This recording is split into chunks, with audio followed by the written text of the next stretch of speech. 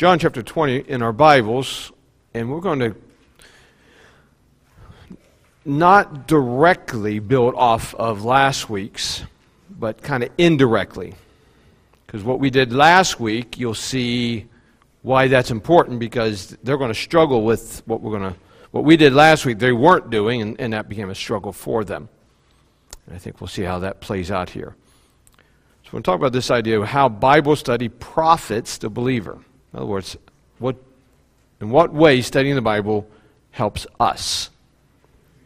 I think there's always a question about that. People feel like, well, I read the Bible all the way through, I didn't seem to get anything out of it. Well, the Bible is not like you're reading some fictional book or even some how-to-do book or something like that. The Bible is written very uniquely in a way that compels us to keep reading it, because every time you read it, it's like putting a bucket down the well. You get fresh water every time. And the Lord uses it to cleanse us and to change us, sometimes slowly, sometimes a little bit more quickly. But there's a lot of profit that comes from Bible study. We're going to look at several aspects of that tonight from John chapter 20. So we're in John chapter 20 tonight, and I'm going to start in verse 1, read down to verse 10, and then we're going to drop down and read the end of the chapter, which is verse 30 and verse 31. John chapter 20, I'll begin in verse 1. The first day of the week cometh Mary Magdalene early, when it was yet dark, unto the sepulchre, and seeth the stone taken away from the sepulchre. Then she runneth, and cometh to Simon Peter, and to the other disciple, whom Jesus loved, that would be John, and saith unto them, They have taken away the Lord out of the sepulchre, and we know not where they have laid him. Peter therefore went forth, and that other disciple, and came to the sepulchre. So they ran both together, and the other disciple did outrun Peter, and came first to the sepulchre, the tomb. And he, stooping down and looking in, saw the linen clothes lying, yet went he not in. Then cometh Simon Peter following him, and went into the sepulchre, and seeth the linen clothes lie, and the napkin that was about his head, not lying with the linen clothes, but wrapped together in a place by itself. Then went in also that other disciple which came first to the sepulchre, and he saw and believed.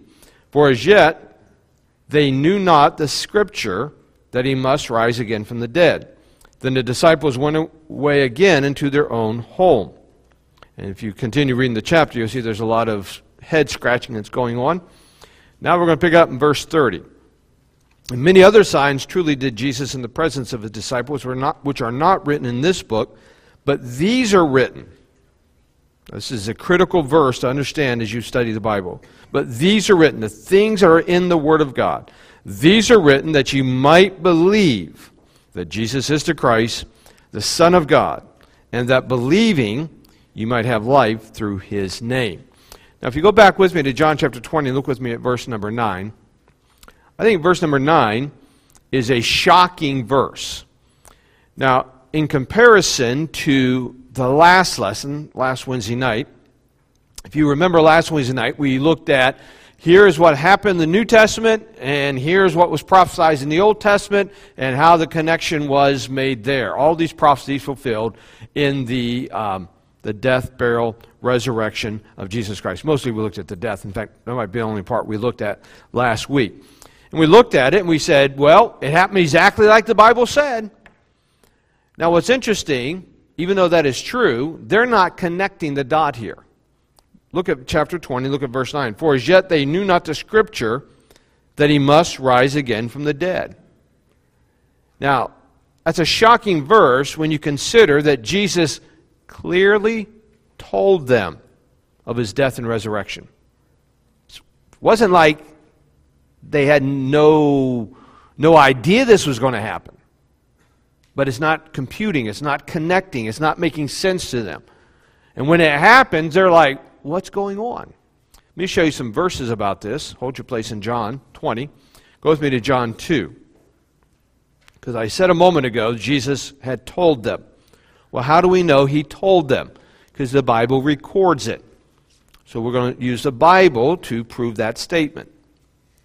Because if you leave here tonight and say, well, Jesus told them, the preacher said, that's not good enough. Jesus told them because the Bible said. John chapter 20, verse 18. Then answered the Jews and said unto him, What sign showest thou unto us, seeing that thou doest these things?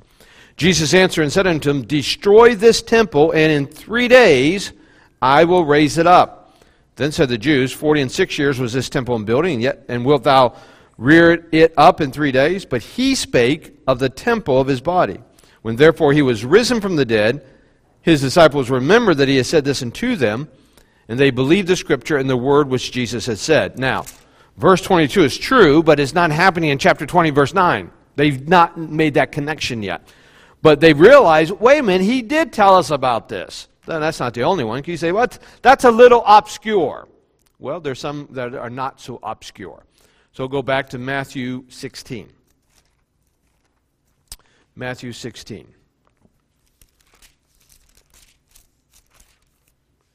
And look with me at verse 21. From that time forth began Jesus to show unto his disciples how that he must go into Jerusalem and suffer many things to the elders and chief priests and scribes, and be killed, and be raised again the third day. He's telling them this. Of course, Peter chimes in, as he tends to do. Then Peter took him and began to rebuke him. He's rebuking Jesus. Can you imagine that? Jesus, you don't know what you're talking about. Peter, you might want to stop while you're ahead. Then Peter took him and began to rebuke him, saying, Be it far from thee, Lord, this shall not be unto thee. But he turned and said unto Peter, Get thee behind me, Satan. Thou art an offense unto me, for thou savorest not the things that be of God, but those that be of men. And we'll kind of allude to that here in a little bit as well. But it's not connecting. He's looking at it from the wrong perspective, but he is telling them this. Let's look at one more place, Luke 18. Luke 18. Now my point is, here, is to show you that Jesus did tell them this. Luke 18, verse 31. Then he took unto him the 12 and said unto them. Now this is not the same event happening in Matthew 16. This is not just a, because some of the gospel accounts, they are synchronized, or they are, there's another word for it. What's that?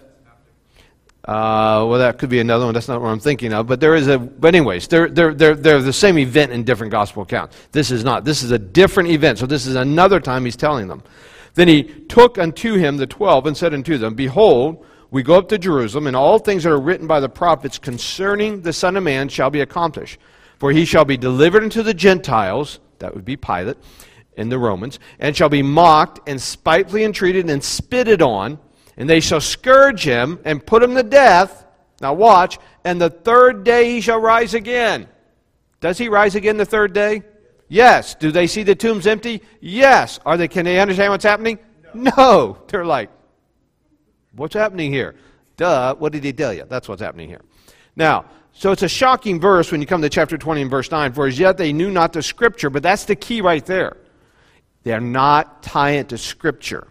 That's why we spent all that time last week saying, okay, we're tying it to Scripture. We're not just looking at an event, we're looking at prophecy. They have not done this, they have not tied it to Scripture, so they are confused. They don't know really what's happening. They don't have something to put their faith in. Now, the disciples, now watch this, the disciples had not understood that the resurrection was in harmony with prophecy. This is where they're missing the boat. This is the stumbling stone, or stumbling block, if you will. This is where it's not connecting. They're seeing an event, but they're not tying it to the Bible or Scripture. That's why verse 9 says, for yet they knew not the Scripture. Now, what was Scripture to them? Old Testament. Because they didn't have the New Testament yet. What we looked at last week, the Old Testament, that's what we're talking about. So they did not tie it to the Old Testament, so they're not making this connection.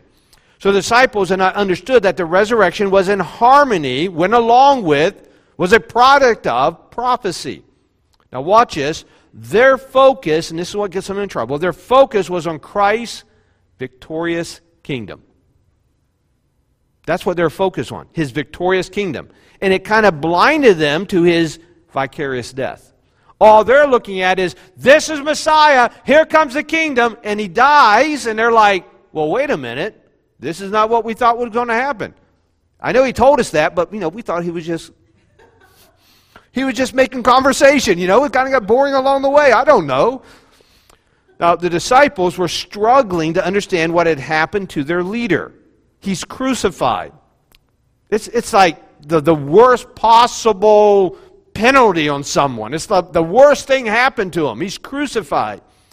And now they're being confronted with these tales of his body gone, taken. Now they're like, really, what's going on here? They were probably, here's my guess, this is a guess. They're probably expecting some earth-shattering event to happen. He's the Messiah. If he's going to raise from the dead, it's going to be some earth-shattering event. The whole world's going to know about it, and everyone's going to turn to him. But all we have is some lady saying, he's gone, he's gone. And they're like, really? This is it? So it's not connecting. And really the reason it's not connecting is because it's not built on their understanding of Scripture. So they're probably expecting an earth-shattering event that announced Jesus' return, but all they had were these women excited over Jesus, and excited in a negative way, over Jesus' missing body. So hold your place in John. Go with me to Luke 24. And when you go there, you might want to put a bookmark because we're going to be looking at several different places in Luke 24 over the next few minutes. Luke 24. Now I'm trying to lay a foundation of their failure here, and I'm not trying to be unkind. I mean, these are the apostles. We're not worthy to tie their shoes. So I'm not trying to be unkind to them, but I'm trying to show us what we needed to learn about the profitability of Bible study, connecting things to the Scripture. Luke 24, look with me at verse number 1. Now, this is an account of the resurrection similar to John 20, but we're going to read it from Luke. Now, upon the first day of the week, very, very early in the morning, they came into the sepulchre, bringing the spices which they had prepared, and certain others with them. And they found the stone rolled away from the sepulchre, and they entered in and found not the body of the Lord Jesus. And it came to pass, as they were much perplexed thereabout, behold, two men stood by them in shining garments. And as they were afraid and bowed down their faces to the earth, they said unto them, Why seek ye the living among the dead? What a great statement that is. He is not here, but is risen. Remember how he spake unto you when he was yet in Galilee, saying, The Son of Man must be delivered into the hands of sinful men, and be crucified, and the third day rise again.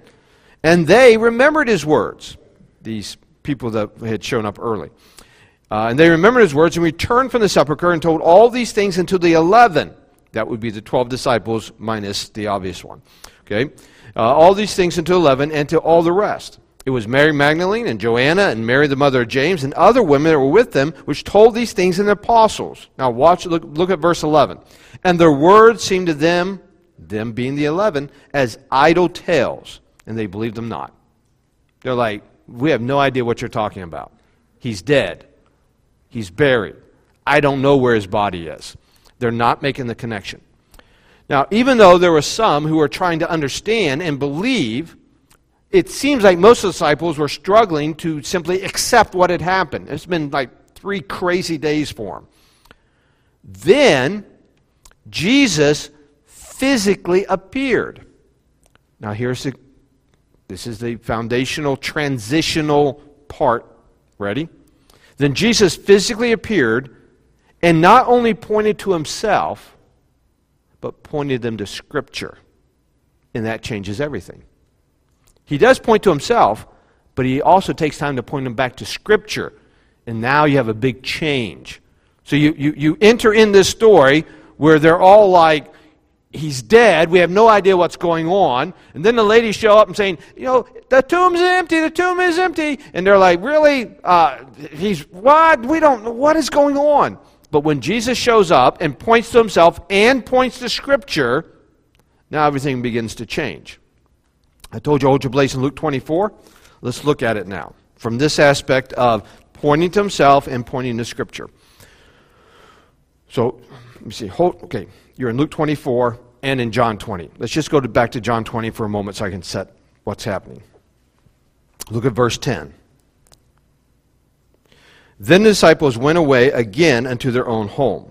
This is after Peter and John showed up. Okay. Now, if we stop there and go to Luke 24, we pick up some other things that's not in John, but we do see them in Luke, starting in verse 13. So the two have showed up at the tomb, Peter and John. They found the tomb is empty. They've gone back. They're scratching their head. Now look at verse 13. And behold, 2 of them went that same day to a village called Emmaus, which was from Jerusalem about 60 furlongs. And they talked together of all these things which had happened. And it came to pass that while they communed together and reasoned, Now watch, Jesus himself drew near and went with them, but their eyes were holden that they should not know him. And he said unto them, what manner of communication are these that ye have one to another as you walk and are sad? In other words, he could tell, they're what they're saying, how they're talking, how they're looking. They're very, very discouraged. And the one of them, whose name was Cleopas, answered and said unto him, art thou only a stranger in Jerusalem, and hast not known the things which have come to pass there in these days? And he said unto them, what things? And they said unto him, concerning Jesus of Nazareth, which was a prophet, mighty in deed and word before God and all the people, and how the chief priests and our rulers delivered him to be condemned to death, and have crucified him. But we trusted that it had been he which should have redeemed Israel. Stop. What's their focus? A victorious kingdom. That's part of their problem. They're looking at the wrong thing. They're thinking, he was going to set up the kingdom. No, he wasn't. That was your interpretation. You're not connecting what has happened back to Scripture, which is what they needed to do. And now the chief priests and the rulers delivered him, be condemned to death and crucified him, but we trust it had been he which had redeemed Israel. And beside all this, today is the third day since these things were done. Yea, and certain women also of our company made us astonished, which were early to sepulchre. And when they found not his body, they came saying that they had also seen a vision of angels, which said that he was alive. And certain of them which were with us went to the sepulchre and found it even so as the women had said, but him they saw not. We don't know what to make of it. Notice what Jesus does. Then he said unto them, O fools. Now when Jesus starts calling you a fool in the beginning, he's got a few things to say to you, right? O fools, and slow of heart to believe all that the prophets have spoken. Notice that? Did you not pay attention when I was teaching you the Bible? That's basically what he's saying. This is what the Scripture says. Ought not Christ to have suffered these things and entered into his glory? And beginning at Moses and all the prophets, now in a much, much better, broader way than we did last week, but similar to what we did last week. We looked at the prophets and compared that to what actually happened. Okay, so in beginning at Moses and all the prophets, he expounded to them in all the Scriptures the things concerning himself. So he begins to not just point to himself, but he points to Scripture. Now, hold your place again in Luke 24. Let's go back to John 20 so we keep all the events going. Okay, now go down to verse 19. This happens, okay, well, let me just read it. Then the same day at evening, being the first day of the week, when the doors were shut, where the disciples were assembled for fear of the Jews, came Jesus, stood in the midst, and said unto them, peace be unto you. And when he had so said, he showed unto them his hands and his side. Then were the disciples glad when they saw the Lord. Now let's go back to Luke 24. Look with me at verse 36. So this, in Luke 24:36, is the same thing we just read here in John 20, but it's going to be expounded on. So there's going to be more details given. Same event, more details. Luke 24, verse 36. And as they thus spake, Jesus himself stood in the midst of them and said unto them, peace be unto you. But they were terrified and affrighted, and supposed that they had seen a spirit. And he said unto them, why are you troubled? And why do thoughts arise in your hearts? Behold my hands and my feet, that it is I myself. Handle me and see. So he's pointing to himself. For his spirit hath no flesh and bones, as you may have. And when he had thus spoken, he showed them his hands and feet. And while they yet believed not for joy, and wondered, he said unto them, have ye here any meat? And they gave him a piece of broiled fish and of a honeycomb, and he took it and did eat before them. And he said unto them, now watch, these are the words I spake unto you while I was yet with you, that all things must be fulfilled, which was written in the law of Moses, and in the prophets, and in the Psalms concerning me. Then open he their understanding, that they might understand the Scriptures. He points to himself, but he always points back to Scripture. And then this is going to be the turning event. Now, let me give you a couple more statements, and we'll be ready to give you some points here. This is a long introduction, isn't it? So let me give you a couple thoughts. I know you haven't had anything to write down yet, but we will in here in a moment. Understand this, that Scripture trumps experience. Now, they're having an experience, but Jesus isn't building their faith on the experience they're having. He's going to build their faith on Scripture. He doesn't simply say, look, it's me. He says, it's me, and here's what the Bible said about me. This is what you should have believed. So Scripture trumps experience. What the Bible says is more important than what you have experienced. Now, we have a problem among many believers who don't believe what I just said. They'll tell you, well, I know what the Bible says, but here's what I've experienced. And they use that to trump the Scripture. They say, for example, I'll give you one, charismatics. You can tell them all you want how what they believe about tongues does not line up with Scripture, and here eventually what you get to is what they're going to tell you. Here's what they're going to tell you. But I've talked in tongues. Doesn't matter what the Bible says. I've done it, therefore it must be okay to do. Your experience does not trump Scripture. I don't know what you did. You did whatever, but here's what the Scripture says, and Scripture always trumps experience. So if you say, well, I know what the Bible says, but here's how I feel, here's how I think, here's what I've gone through, here's how I've done things, none of that matters if it's contrary to Scripture. Scripture always trumps experience. That's why we build our faith on the Word of God, not just things we've gone through in life. Believers are to filter our experiences through Scripture and give Scripture the primacy in all things. The way we do this, how do we put Scripture over experience? By making sure that we are faithfully studying the Bible and seeking the Lord to help us understand it. So I'm going to go back to this account in John 20. I want to use this account to help us understand how we are profited by studying the Bible. And I'm really going to base it on chapter 20, verse 30 and verse 31, those two end verses there, as the basis of these things. We're going to use some other resurrection accounts, but it's all really coming from those two verses, the main foundation of this lesson. And when I'm talking about studying, what I'm talking about is studying, not just reading. You know what part of studying is? Thinking about what you're reading. Now you can, and we'll talk about comparing Scripture and some other things, but a big part of studying is stopping and saying, let me think, let me see if I can get this straight in my head.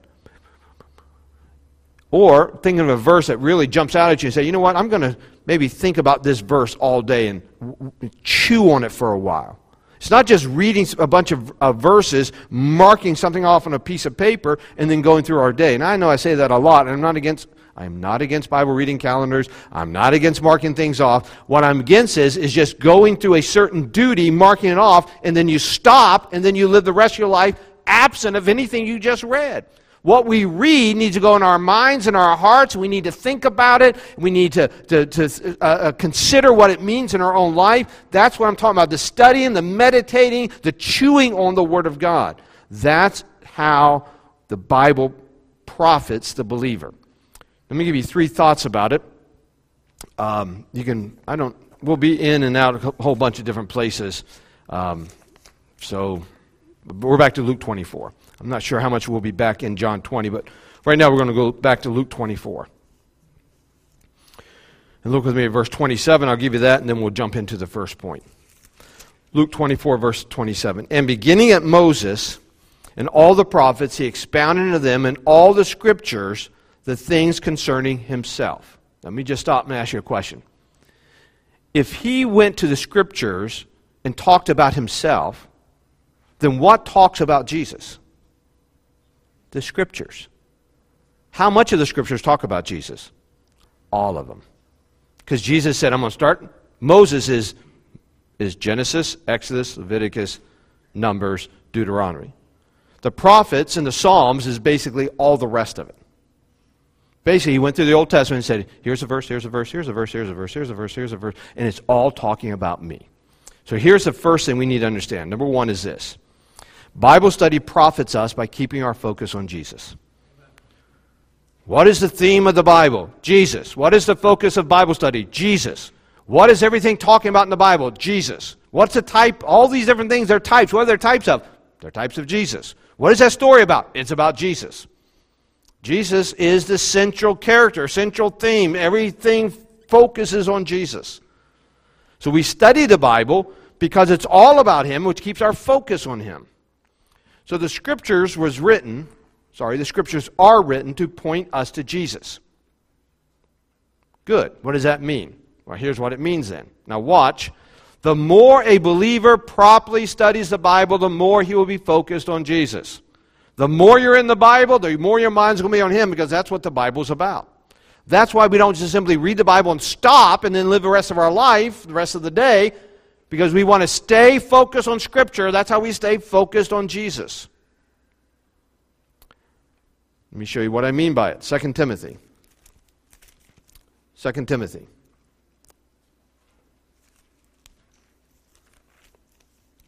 Chapter 3.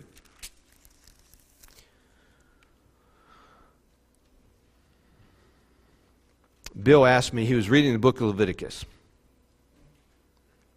which is a chore, I will admit.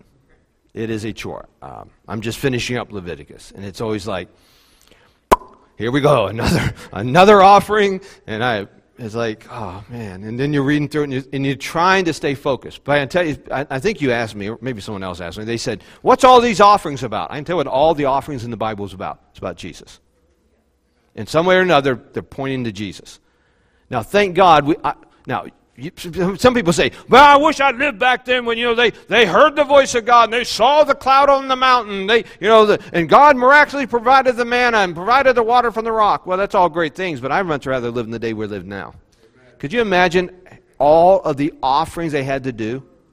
The reality is this: if you really saw yourself as God saw yourself, you might as well just buy a whole sheep farm and stand right beside the tabernacle and go, here's another one, and here's another one, and here's another. I mean, you'd have to be giving offerings all the time. Back to this. So the Scriptures are written to point us to Jesus. And the more a believer properly studies the Bible, the more he will be focused on Jesus. So we're 2 Timothy chapter 3, look with me at verse 15. And that from a child thou hast known the Holy Scriptures, which are able to make thee wise in the salvation through faith which is in Christ Jesus. All Scripture is given by inspiration of God and is profitable for doctrine, for reproof, for correction, for instruction in righteousness, that the man of God may be perfect, complete, mature. I think we talked about this maybe Sunday morning, Sunday night, somewhere recently we talked about this. Maybe it might have been Sunday school. That the man of God may be perfect, complete, matured in their faith, truly furnished into all good works. That's what the Scripture does. It matures us. Well, what does a mature Christian look like? Now, don't point to someone in the room. Hey, he looks like that guy right there. Okay. I'm talking about if we were completely perfected in our faith, we were at the pinnacle, what would we look like? Jesus. Because that's who we're shooting at, going towards. I mean that as a goal, not obviously a target. Romans chapter 8. Romans chapter 8.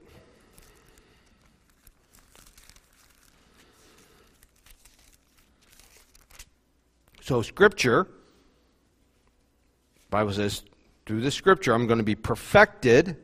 I'm going to be thoroughly furnished in all good works, thoroughly furnished in all good works.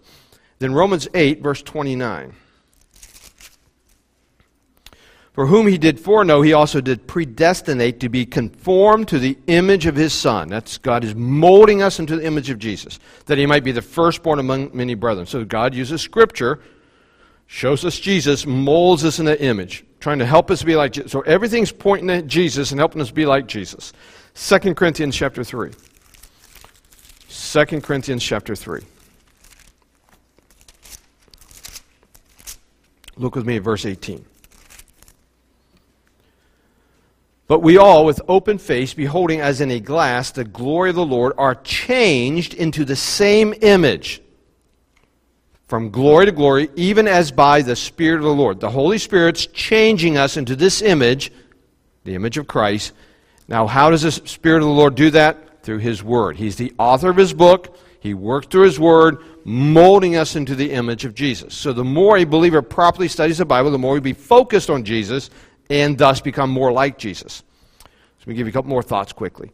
We must be careful not to allow the events and circumstances of life take our focus off of Jesus.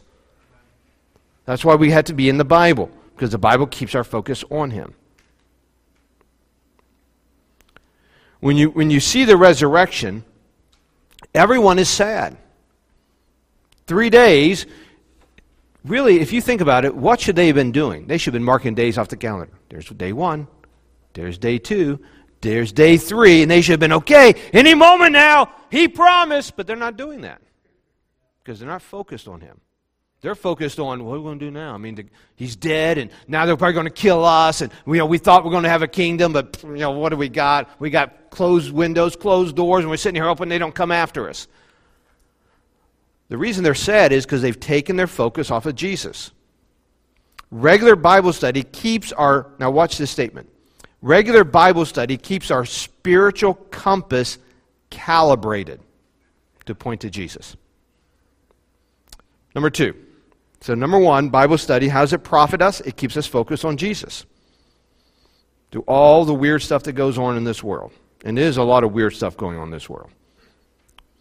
With a capital W. A lot of weird stuff. So what do? You get in the Bible and keep your... We're not saying put your head in the sand and ignore the world. But we are saying get in the Word of God and keep your focus on Jesus. That's what we're saying. Big number 2. What else does this Bible study do? Well, go back with me to Luke 24 again. Okay, so if he used Scripture, well, let's just look at the verse, 27. Beginning at Moses and all the prophets, he expounded to them in all the Scriptures the things concerning himself. So if he did this, that means he's in all these Scriptures. That was point 1. Now, we're going to draw another conclusion from that, but we're going to go down to verse 44 as well. So based on verse 27, now down to verse 44, and he said unto them, These are the words which I spake in you while I was yet with you, that all things must be fulfilled, which was written in the law of Moses, and in the prophets, and in the Psalms concerning me. Then he opened their understanding that they might understand the Scriptures. So he's going through all these Scriptures, and he's comparing Scripture with Scripture, trying to get them to a place of faith and trust in what he has told them and put their confidence in. So it brings us to big number 2. Bible study profits us as we compare Scripture with Scripture. I'm going to be a little practical in a moment, but first let me give you some things to think about. The Bible is purposely repetitive in what it teaches. It teaches, there's only so many things in the Bible that's taught. Different people have numbered them different ways, and you've heard me say this statement. Some people list 12 big things, some come up with 20. The number is not as important to understand. There's only a limited things in the Bible that's being taught. And it just repeats and repeats and repeats. And it says it kind of maybe in an illustration here, and a type here, and a prophecy here, maybe in a direct teaching in the epistles. It's just the same things being repeated throughout Scripture in different ways and in different methods, but it's just a lot of repetitive teaching. So through various writers, over centuries of time, God teaches and reteaches His truth. Just keeps going at it and keeps going at it. Now that's on purpose. And therefore, our job is to go in and look at all these places and compare Scripture. He said this here, and he said this here, and he said this here, he said this here, and trying to get a full picture. Probably a good illustration of this is when they crucified Jesus, they put a plaque over Him. And if you read each of the gospel accounts, Matthew, Mark, Luke, and John, it talks about it, but each one says a little thing different. You have to look at all 4 accounts to get everything that is on that plaque. It's a good illustration of how the Bible. You go through all the Bible to get a complete understanding of Scripture. If you only go to one place in the Bible and build your doctrine on one place in the Bible, most likely your doctrine is going to be wrong. We want to go find out what all the Bible teaches about it and build our doctrine on all that the Bible says about whatever the topic is, whatever the teaching is. So as we compare these various places in the Bible, we receive a better understanding of what God is teaching. So let me show you a couple of verses about this, and then I'll try to make it a little more practical before we get to the third point. 1 Peter chapter 1. 1 Peter chapter 1.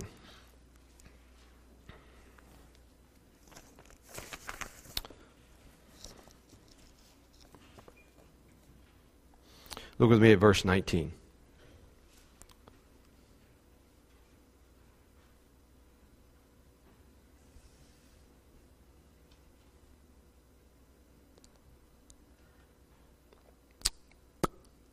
Let me see here. That's a good verse. There's a lot of good verses there. I like all these verses. It's not the verse I want. Hang on. If I tell you the verse, you think you could find it for me? It says comparing spiritual things with spiritual. I think that's what it says. I also have a reference in 1 Corinthians. It may say that too. Could be in 2 Peter chapter 1. Yep, 2 Peter chapter 1. There we go. That's a little detour. You were paying attention. Let me mark you down as an A. There you go. Extra credit. 2 Peter chapter 1. I just made it 2 Peter, so I remember that next time. 2 Peter chapter 1, look with me at verse 19. We have also a more sure word of prophecy, whereunto you do well that you take heed, as unto a light that shineth in a dark place until the day dawn and the day star rise in your hearts. Knowing this first, that no prophecy of the Scripture is of any private interpretation. For the prophecy came not in old time by the will of man, but holy men of God spake as they were moved by the Holy Ghost. That kind of has a double teaching there. Part of it is you can't come with your own truth. You can't simply say, well, I believe. Okay, you can't have your own interpretation. You got to look at what the Bible says and look at many places, and that's what the Bible says. But I think that's a secondary. I think the main teaching of that is this. You don't go to one place in the Bible, and that's the only place you look at. I think because he's talking about prophecy, he's talking about we have a more sure word of prophecy. He's talking about how holy men of God spake as they were moved by the Holy Ghost. And I think what he's talking about is we don't just look at Isaiah, or we don't just look at Amos, or we don't just look at Moses, or we look at all the Scripture together to understand what God says. You can't just pull one verse out and ignore all the other verses in the Bible. 1 Corinthians 2.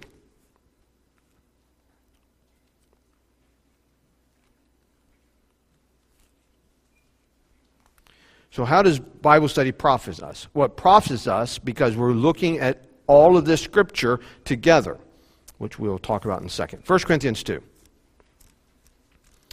1 Corinthians 2. And anytime you get one verse wrong, every verse now becomes suspect. 1 Corinthians 2, look with me at verse 12. Here we go. This is, I'm pretty sure, the right verse. Now we have received not the spirit of the world, but the Spirit which is of God, that we might know the things that are freely given to us of God. Which things also we speak, not in the words which man's wisdom teaches, but which the Holy Ghost teaches, comparing spiritual things with spiritual. And we're going to build on that here in just a second. But the natural man receiveth not the things of the Spirit of God, for they, the things of the Spirit of God, are foolishness unto him. Neither can he know them, because they, again, the things of the Spirit of God, because they are spiritually discerned. We understand the spiritual things through the Holy Spirit. But he that is spiritual, how are we spiritual? Well, we have the Holy Spirit inside of us, and we're walking in the Spirit. But he that is spiritual judgeth all things, yet he himself is judge of no man. For who hath known the mind of the Lord, that he may instruct him? But we have the mind of Christ right here. This tells us what God thinks. Now, how does this look in a practical way, this comparing Scripture to Scripture? The more we study the Bible, the more we're able to connect various parts of the Bible together. How can you know what Amos says in connection with Isaiah if you've never read Isaiah or Amos, or just one of them? So how does this happen? Well, I'm going to give you 3 ways quickly how it happens. This happens when we read the Bible and are reminded of other verses. Has this ever happened to you where you read something and you're like, wait a minute, there's another verse. There's another verse similar to that. And I find, I use eSword a lot. eSword is not my friend to find verses. Because unless you get it exactly word perfect, eSword doesn't believe it's in the Bible. I'm like, I know it's there. Tell me. Google is my friend. In Google, now it'll give me a very broad, but I'll say, oh, there it is. That's the verse. And then I'll go to eSword and type the verse in. And say, good job, eSword, you found it now. And so, but I'll find that verse and say, oh, okay, and here's the verse I read today, and maybe this is a verse I read 3 months ago. And I'm like, okay, yeah, I see the connection between these verses. So as I read the Bible on a regular basis, getting Scripture in my brain, so it's kind of fresh in there, and then as I read other Scripture, then because I have this Scripture going on in my brain, I'm able to think and say, wait a minute, there's a connection between these verses. So that happens when we read the Bible. Now watch, that's not the only way it happens. This happens when we hear sermons. You know, it is a very valuable thing to read your Bible and to hear preaching. Because all of a sudden, because here's what happens to me. Well, it happens, there's probably a couple different ways. One, if we hear a sermon, we read a verse, we're like, well, I don't really know what that verse is talking about. And we go and sit down and listen to a sermon, and we're like, that's what that verse means. Now that, okay, good. Okay. I'm comparing spiritual things with spiritual things, connecting verses together. But there's another way. And this is what, I enjoy this. I don't know if it happens to you. I'm sure it happens to you. But I enjoy it. I love listening to preaching. And here it is. I'm sitting there, and all of a sudden, Darryl say something, and I'm like, oh, I'm thinking of other verses that go with it. And I'm starting to write. And now, for me, I'm writing sermons. I'm like writing code words for sermons down so I can go back and look at it later. But I'm like, oh, yeah, that verse. And you know what? What he said connects with this other verse. And all of a sudden, I start seeing patterns of truths connecting together. Now, that's how God uses it. Now, if you never read the Bible, is that going to happen? It's never going to happen. So the more you read the Bible, the more apt that is to happen.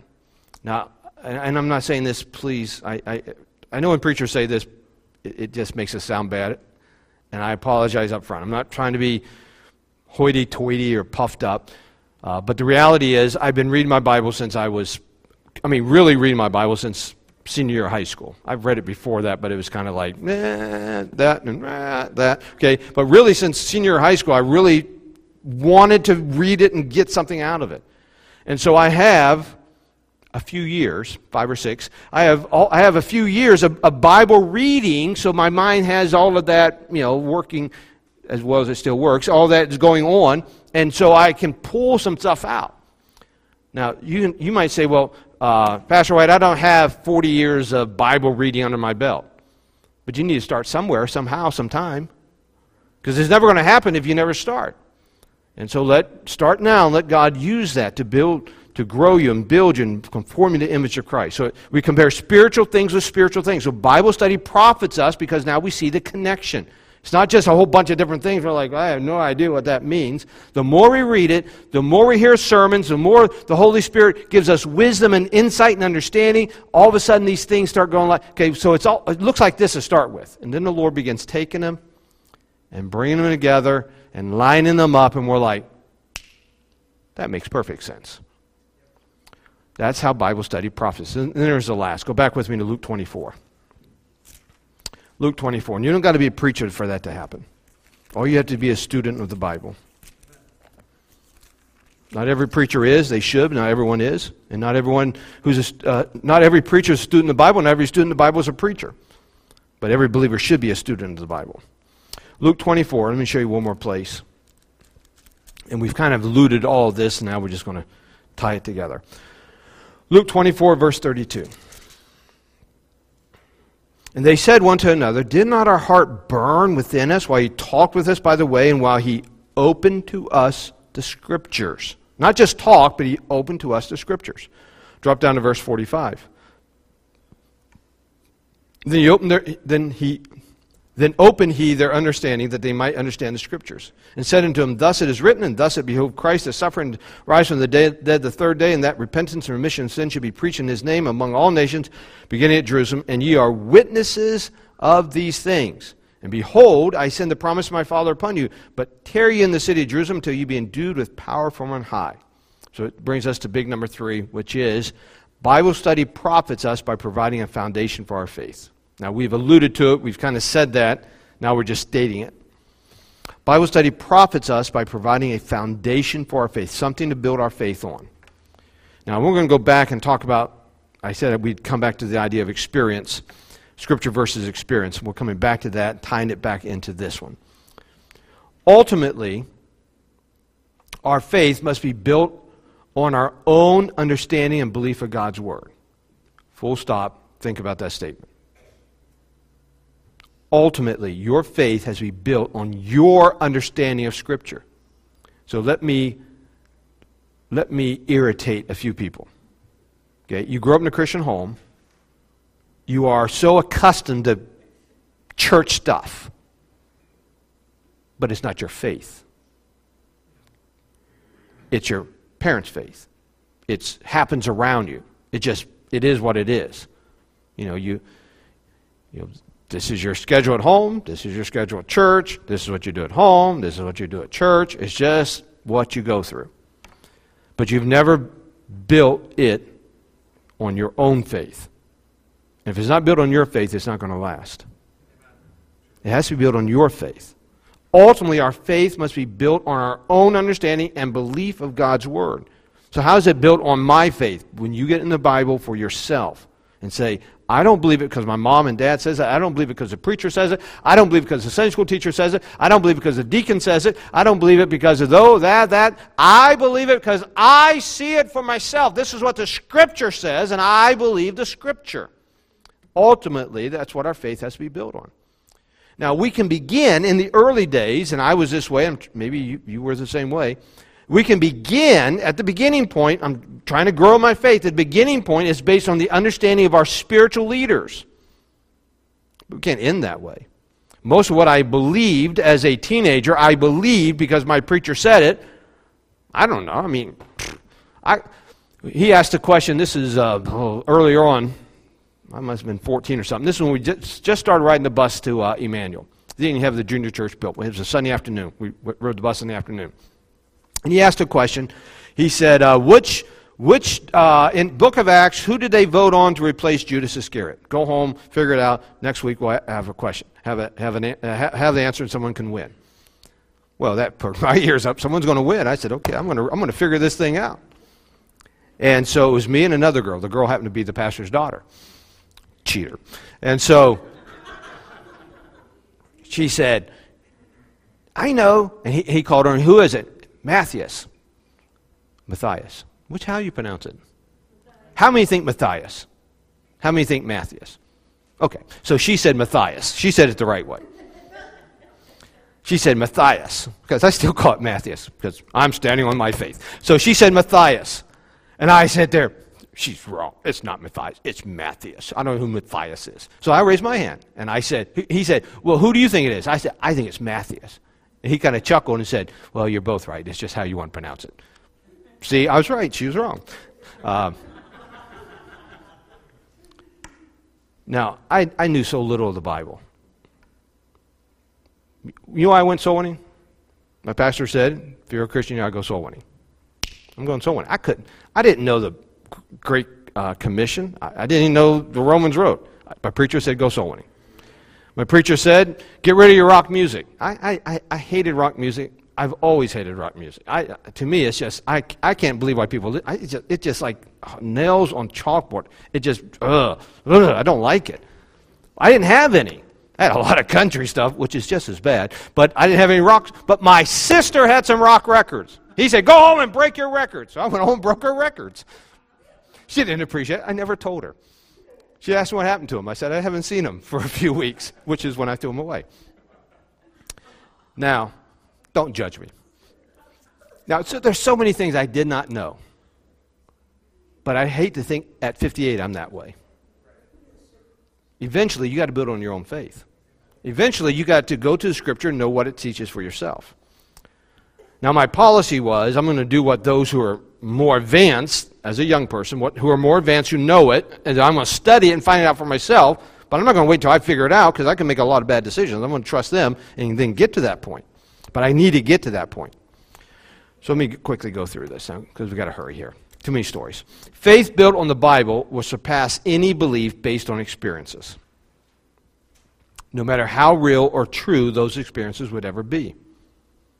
Well, I grew up in a church, and the church always talked about tithing, so I always tithe. Great. Every pastor will love you as long as you always tithe. But that's not why you should do it. You should do it because you know it for yourself. The Bible is universally true for all people. Your experiences are not universally true. They may be true for you, in your mind, but the only thing we can count on that's always true is the Word of God. I have more to say. We'll just stop it at that. I think you get the gist of it. Let's go to the conclusion. Let me give you a couple of thoughts and we'll be done for the night. Bible study for the believer is a lifetime pursuit. You just got to keep at it. It's a lifetime pursuit. We never arrive to the place where we know it all. The truth is this: the more you study it, the more you're going to feel you know less. Because every time you're like, how many times I read this chapter, and I just realized that's what it said. Man, where have I been the last 10 years? Okay? We never arrive to the place we're going to know it all. That's why we always are at it. We're always pursuing it. There will be times when, just like the disciples, we struggle over events when we should have trusted God's Word. You're going to read your Bible, read your Bible, read your Bible, read your Bible, read your Bible, read your Bible, and something's going to happen in your life, and you're going to, what am I going to do? And then you're going to get convicted and say, how many times have I read what I'm supposed to do? So what do? Well, I'm not going to read the Bible anymore. No, that's not the answer. You know, when you do struggle, here's the answer. In those cases, know that God is merciful and is anxious to recalibrate your faith as you get back into the Bible. You know, if you get sideways about something, a loved one, or they lose their job, or some major health issue comes in their life, or some pandemic happens all the time. Some pandemic happens. And then you're like, oh man, I really blew it. Oh, you know, I was doing so well. Okay, you know what? God is merciful. Say, Lord, I blew it. Help me to get back into it. Maybe you're reading your Bible through, and then next you know it's a month or two and you haven't read your Bible. I haven't read my Bible for 2 months. Okay, get back to it. Just pick it up and get back to it. God is merciful. He's anxious to speak to you through His Word. All right, let's pray and we'll be done.